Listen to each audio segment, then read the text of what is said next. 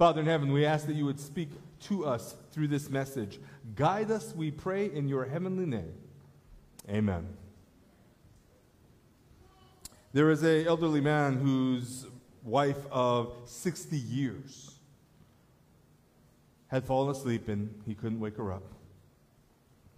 This was about 100 years ago, in the rural part of the country. So they were just going to bury her. They get a pine box and the family comes around, and for 3 days they sit vigil. And then they put her in the box gently. They rise her to their shoulders, and they're walking out of the house with the pine box, and it hits an edge of the wall as they're walking out, a corner of the door.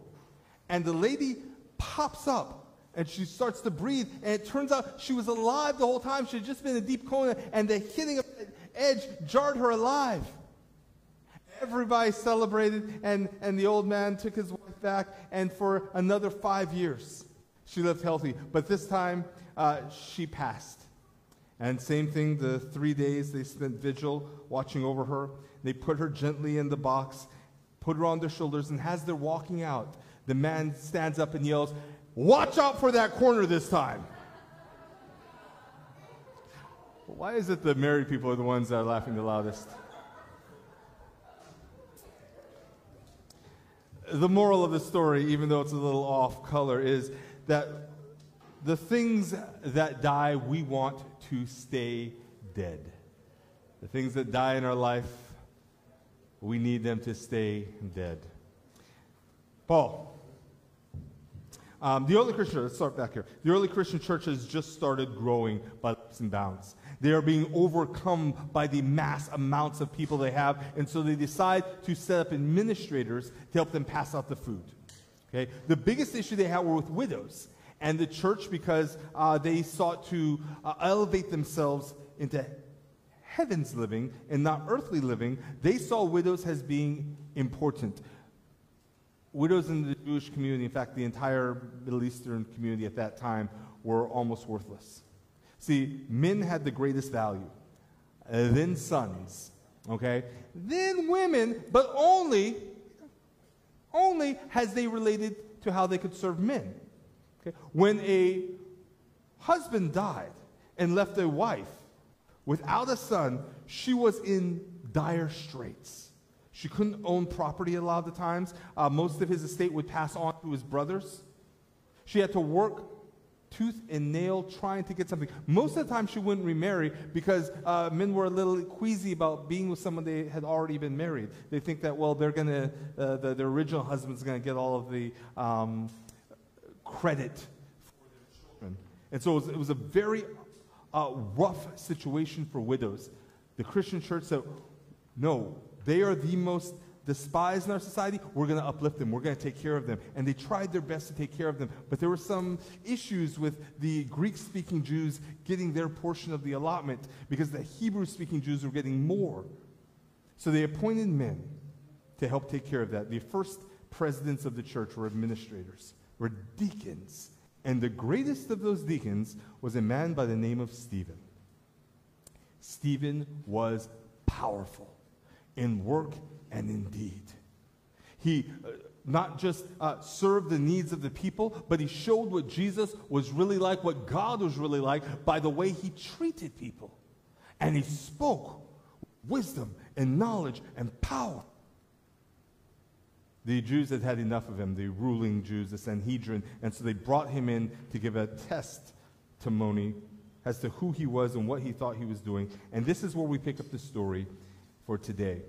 Acts 7, starting in verse 52, and we're going to be reading all the way through Acts 8. Okay, Stephen goes off and he gives this entire speech. He points out the entire history of the Jewish people. Okay, and how every time God has tried to save them and come to them and give them salvation, they've rejected him. And he says, God sent you prophets, and you killed those prophets. God sent you men to foretell the coming of the Messiah, and you killed those men. And then starting here, starting 51, you stiff-necked people, you uncircumcised hearts and ears, you are just like your fathers. You always resist the Holy Spirit. Was there ever a prophet your fathers did not persecute? They even killed the ones who predicted the coming of the righteous one, And now you have betrayed and murdered him. They're talking about Jesus, whom you received the law that was put into effect through angels, but you have not obeyed it. When they heard this, they were furious and gnashed their teeth at him. But Stephen, full of the Holy Spirit, looked up to heaven and saw the glory of God and Jesus standing at the right hand of God, and said, "Look, I see heaven opened up and the Son of Man, Jesus Christ, standing at the right hand of God." At this they covered their ears, and yelling at the top of their voices, they rushed at him. They dragged him out of the city, and they began to stone him. This, by the way, I just want to point out, is the church. Okay?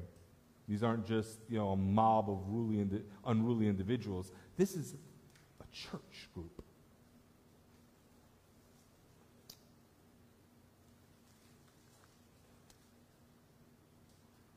Dragging him out of the city, they began to stone him. Meanwhile, the witnesses laid their clothes at the feet of a young man named Saul. While they were stoning him, Stephen prayed, "Lord Jesus, receive my spirit." Then he fell on his knees, cried out, and said, "Lord, do not hold this sin against them." And when he had said this, he fell asleep.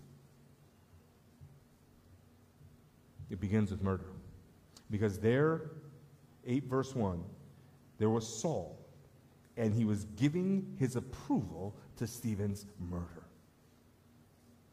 On that day, great persecution broke out against the church in Jerusalem, and all except the apostles were scattered throughout Judea and Samaria. Godly men buried Stephen and mourned deeply for him, but Saul began to destroy the church. Going from house to house, he dragged out men and women and put them in prison. Saul has all of a sudden become someone who doesn't just give approval to persecution, but he is persecuting the church with every chance he gets.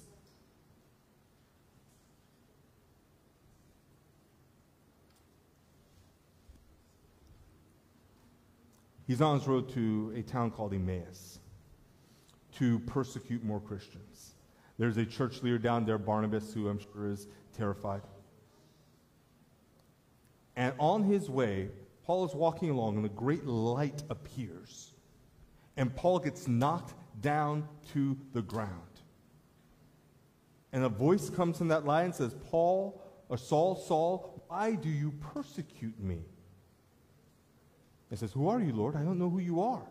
He says, "I am Jesus of Nazareth, and you are persecuting me. By the way you're treating my children, you are persecuting me." He says, "Now get up. I'm going to show you a new way." On that day, Saul died, and Paul was born. The Bible says that each of us will have to give an account for the faith that was in us. You see, when we come face to face with Jesus Christ, one of two things happen. We reject Jesus and try to murder him, or we reject self and murder it. You hear what I'm saying? When you come face to face with Jesus, you will either reject Jesus and try to murder him, try to go after all the things that Jesus loves, or you will reject self and try and murder it. Do I have any Christians in this house? If I do, let me hear you say amen. Well, if you're a Christian, then that means that you have chosen to murder your flesh, murder yourself. There are 3 things that are needed to be convicted of murder in my time in law school. If you can't have one of these 3 things, then murder doesn't take place. They can't accuse or convict you. And the question I have for you today is, if you were brought into a court of law, would you be able to be convicted of murdering your flesh? See, you need means, you need motive, and you need opportunity. And those are 3 things we're going to talk about today. The first thing, do you have the means? See, when Paul was Saul, the means that he used to persecute the people were jails and stones and whips. See, the world has its means from day one on how to persecute those who do not agree with it, who do not see eye to eye with it, who are not one with it. And what I find crazy is not that the world does this, because, listen, we're all living in a time right now where the world's going to persecute Christians, okay?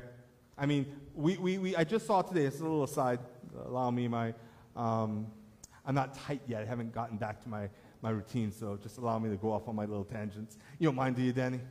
All right, good. Everybody say, hi, welcome, Daddy, welcome home. Yeah, great to have you, girl. I just saw in the news recently, I don't know when it happened exactly, but it's been the last month or so. There was a man in Canada who opened up his church for people to worship in. The government said, shut it down.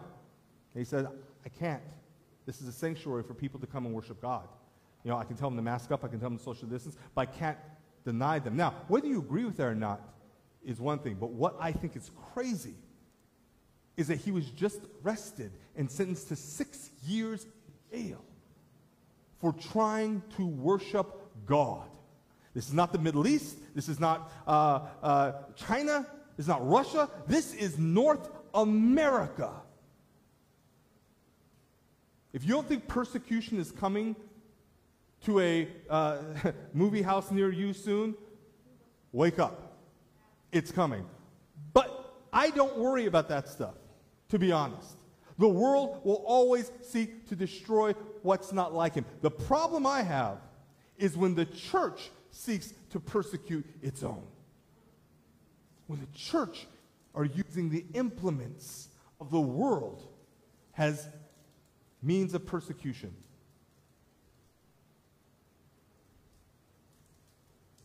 So the world uses not always stones. Sometimes their stones are rocks, but many times the stones are hearts and words and behaviors. The means of the world are hearts that ignore suffering because they think, well, those people deserve it after all. Well, I'm sure there's no one you know in the church who's ever felt that way about someone else. Like, oh, you know, she cheated with me and my husband. You know, now I don't want her to get the cancer, but now that she's got it, you know, the Lord sees. Sure, it's never happened. There are words that, the stones are sometimes words that gossip and tear down and belittle ones who are different than them, who don't agree with them. Sometimes it's behavior that makes another person feel small. And these are all stones the enemy uses to persecute God. If you are using these in your homes, in your workplaces, words to tear down, hearts to get solid or cold, behavior which belittles, then chances are you haven't killed your flesh the way you thought you had. So what are the means that God uses to murder self? Well, it's one main word. Anybody want to guess what that word is? I said, does anybody want to guess what the main method, the main means that God uses to murder the flesh in us? Well, it's one word, starts with L and ends with love. See, God uses love. Love murders all of the things that claw at us and seek to break us. Love murders the emptiness and the fear. Love murders the shame and the hurt. Love isn't just jealous of others. Love uplifts others. If you're feeling yourself and you've noticed that you've started using the means of the world and that yourself isn't quite dead, I invite you today, I call on you today to use the means of heaven and let love fill your heart. And the ones that you've been gossiping about, maybe praise instead. Maybe uplift instead. The ones that you've been nagging, maybe tell them how great they're doing. The words you've been using to complain, maybe use to praise instead. This is what God calls us to. How do we know that This is what God wants. Well, in Matthew 25:40, he says, the king will reply, truly I tell you, whatever you did for one of the least of these, my brethren, you did it for me. See, one thing I found is that we cannot have a living, growing relationship with God if we are using means of persecution on his children. If any people that disagree with us, or any people that are different than us, or any people that kind of just irritate us, we feel justified in tearing down, we're not living in heaven's realm. We're living in earth's realm. And the flesh hasn't died yet. Paul's hatred of Stephen was not just because he was theologically different. And maybe this will help you understand why you get so frustrated with some people in your life. It was because Stephen's life showed what true followers of God was supposed to look like. It showed emptiness of Paul's style of worship. Often we find ourselves angriest at those who show us our hypocrisy. And it's easier to tear them down than to change ourselves. I remember when I was born, I was the perfect child. Oh, it's true. That's my mom. Was a strapping young baby boy, full of energy, and everything I did was perfect. That's my mom. But then the enemy came into the picture. About 4 years after I was born, my parents got careless. Okay? And weren't thinking one night, whatever. Everybody makes mistakes. And I had a baby brother. And I remember, I was 4 years old, so I'm old enough to kind of understand things. And he came out, and he was nothing like me. He was broken. Okay? Well, I had, sturdy, brown, straight hair and a ruddy complexion.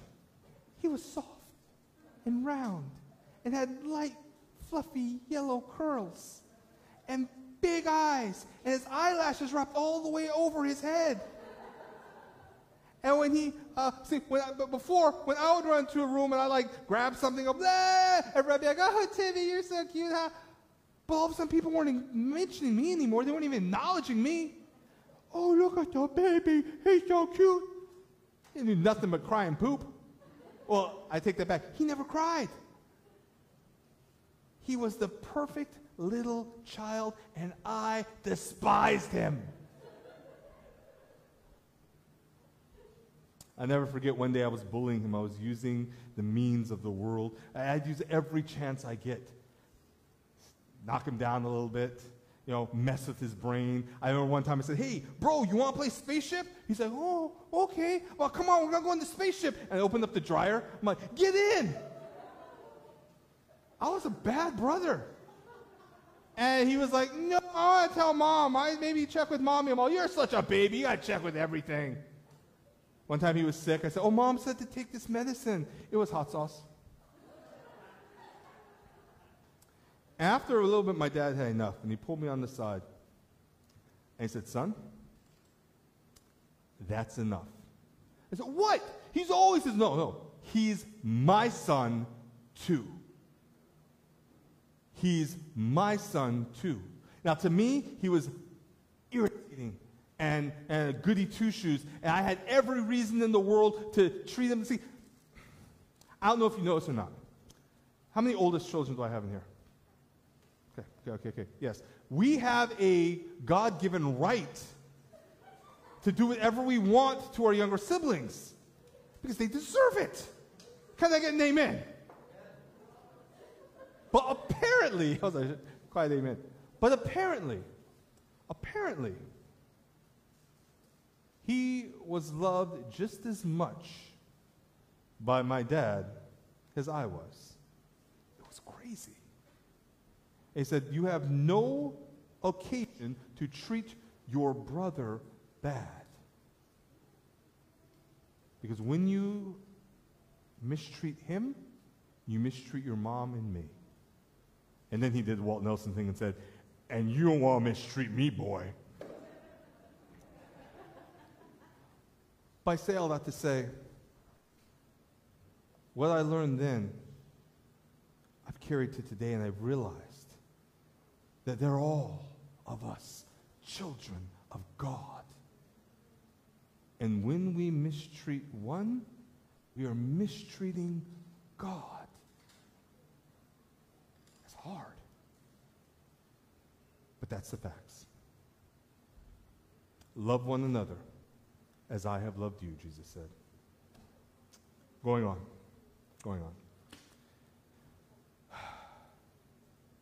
What's your motive? What's your motive? See, you have the means of heaven, you have love. What motivates you? See, most of us, when we go back to the core things of our motivation, we're motivated by approval of someone. We're all shaped by the approval that we seek. Some of it's our parents. Some of it's our friends. Today, it's almost all social media. How many likes did you get? I'm not going to ask you to raise your hands, but how many of you today have been motivated your entire lives by trying to seek your parents' approval and you've never felt it? How many of you have been motivated by trying to seek the approval of maybe a spouse, but never had it? Can't tell you how many of our young people have poured themselves in to try and seek the approval of X's and O's, digital things, media, likes and dislikes. People actually commit suicide. Young people commit suicide because they didn't get enough likes. It's insane. I'm going to say this once. No, that's not true. I'm going to say it as many times as you need to hear it. Stop trying to get the approval from someone or something that cannot give it to you. So many of us are trying to fill ourselves and our brokenness with vessels that are broken themselves. Pitchers that have empty holes in the bottom.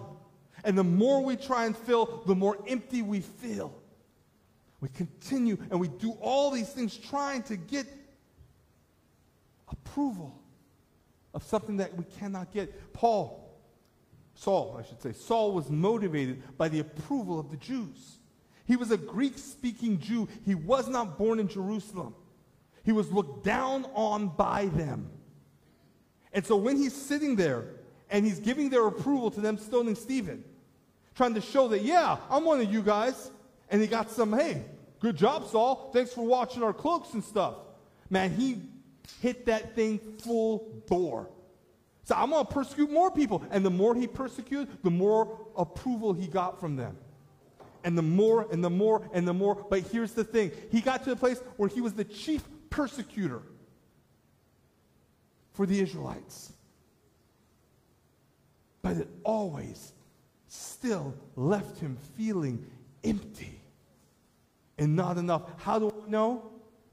Well, it's simple. He had achieved the highest status he possibly could. He's the Hebrew of Hebrews. Okay? He is circumcised on the 8th day. He has all of the accolades. He has gotten letters of commendation and approval and authority from the temple to go to synagogues and drag people out of their houses and throw them into jail and stone them. All the power he could possibly want. But Jesus steps into his life and he walks away from all of it. He loses their approval. He loses their authority. He loses his position. He loses everything. And guess what? It didn't matter. Because he found all he needed in the approval of Jesus. Let's listen to Paul's own words on this. Philippians 3, 4, and 9. Paul is speaking to a governor. Oh, that's in Acts. No, Philippians 3, 4, and 9. Paul's talking about his conversion story, the flesh that he used to take so much pride in. the approval that he used to seek. It says, if anybody thinks they have reasons to put confidence in the flesh, I have more. I was circumcised on the 8th day, of the people of Israel, of the tribe of Benjamin. See, he's laying out his lineage. Very important to the Jews. A Hebrew of Hebrews. In regard to the law, a Pharisee. He had become a Pharisee. Pharisees were responsible not just for keeping the law perfectly, but for making sure everybody else did. His whole life trying to seek the approval to show that he was Jew enough to be accepted by the Jews. A Pharisee. Has for zeal, I persecuted the church. As for legalistic righteousness and reasoning, I was faultless. But whatever was to my profit, I now consider loss for the sake of Jesus Christ. What is more, I consider everything loss compared to the surpassing greatness of knowing Christ Jesus, my Lord, whose sake I have lost all things and consider them rubbish, that I may know Christ. If you've been like Paul, seeking to fill yourself with broken vessels, stop. You don't need to do that anymore. You've already been accepted. But I'm broken. You've been accepted. But I sinned. You've been accepted. But you don't understand. I am still struggling. You've been accepted by Jesus Christ. Now, here's the thing. Is that enough? Because if that's enough for you, then the rest of your life is pure joy. You will have trials, you will have tribulations, the world will hate you, they will seek to destroy you, you will lose many of the things that the world seems valuable, but you will have joy. But if it's not enough, if the fact that Jesus Christ has accepted you as his own, where you are, in spite of everything you've ever done, and you still need someone or something else's approval, nothing will ever be enough. And you can get all of the degrees and all of the money and all the accolades and all of the power and everything you ever thought you needed to be happy, and you will still be empty.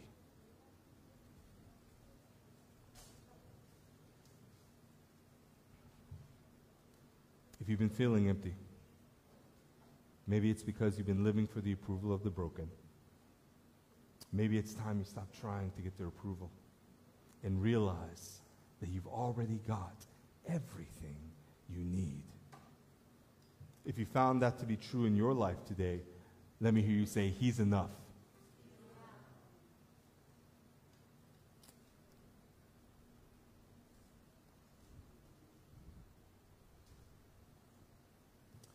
I have a little illustration I want to put with it. Now, should I give it, Monty? For me, I've early on found that I had to find, acceptance in myself. Just be happy with it myself. You know what I mean? That's why oftentimes, maybe like today, I address ways that people say, why is he thinking? Because I don't care. That's the way I like to look. You don't like it?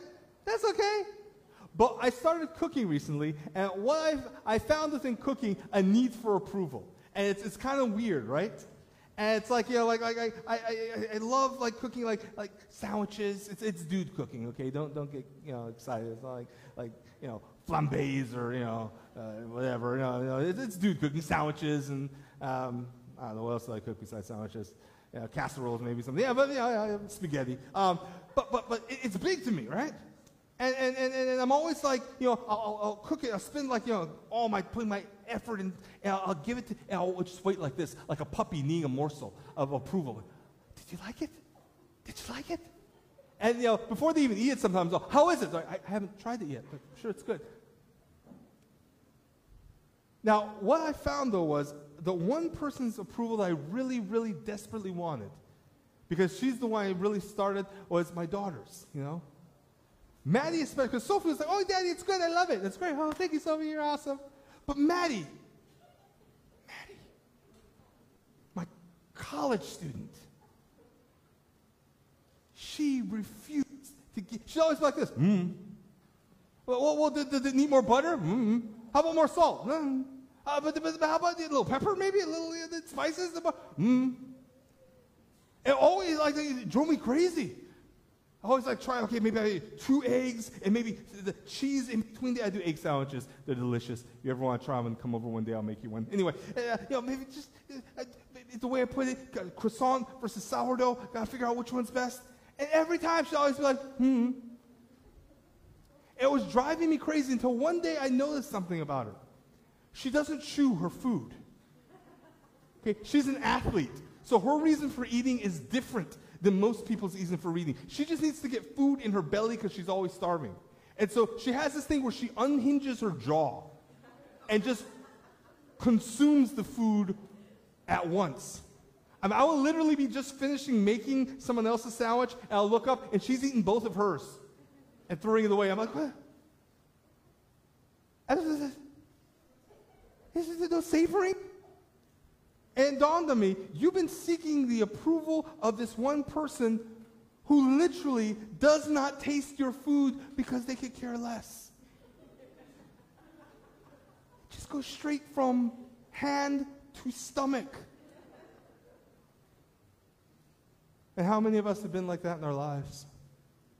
Seeking the approval of someone who could not care less. They just want to take it from us. Fill their belly with it and walk on. Be left alone. But there is one. His name is Jesus. And before you make him anything, he's already approved you for who you are. Finally, talked about the means and the motive. Talk about the opportunity. Have you taken the opportunity today to die to self? Or the opportunity that dying to self affords you? Saul's journey started with Stephen's murder. Paul's journey started with the murder of himself. As he came into the presence of Jesus Christ and he realized something was different, he died to self and lived in Jesus. And all of a sudden, his world became new. There's something so important about understanding what it means to die to self, about what it means to not go back to the scene of the crime. Do you hear what I'm saying? As I said earlier, some people, they like to kill themselves, but not all the way, right? Keep themselves a little bit on life support. Go back to it every now and again. I've heard a story. It could or couldn't, be 100% accurate, but for the purposes of this illustration, it is accurate. Romans, one of their ways of penalizing and punishing people was to chain a dead corpse to them. Oftentimes, it said the murderer would have their victim chained to them. And as the victim decayed, the decaying flesh would poison the good flesh.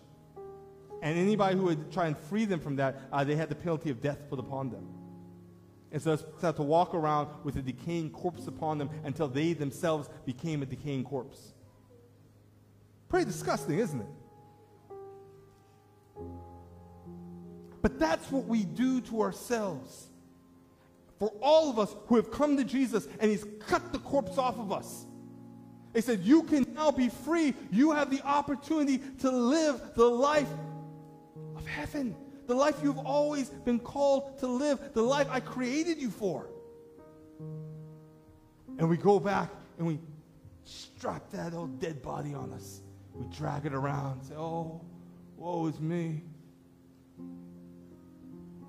You don't have to do that.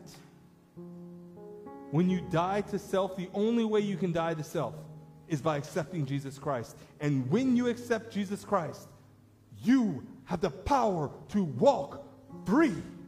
Somebody say, I've got the power. Say, I'm free.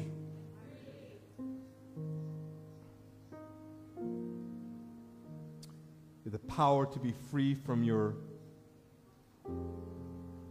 shame, power to be free from death, power to be free from brokenness, power to be free from pride and anger and hurt, power to live in Jesus Christ. Don't miss the opportunity to live in that power. You have the choice. And sometimes the devil, dresses up the old flesh, the rotting corpse, like a brownie or something. And, oh, that looks tasty. I want to go to it. We just try and strap it back on. Don't. Leave it alone. Leave it alone. You have the power to be free. Paul says in Galatians 5:2, those who belong to Jesus Christ have crucified the flesh with its passions and desires. As Paul is put in prison and he's brought before a king, he has a story to tell him about the man he used to be and the man he is.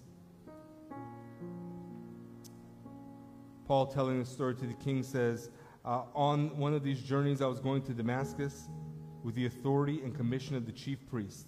About noon, O king, as I was on the road, I saw a light from heaven, brighter than the sun, blazing around me and my companions.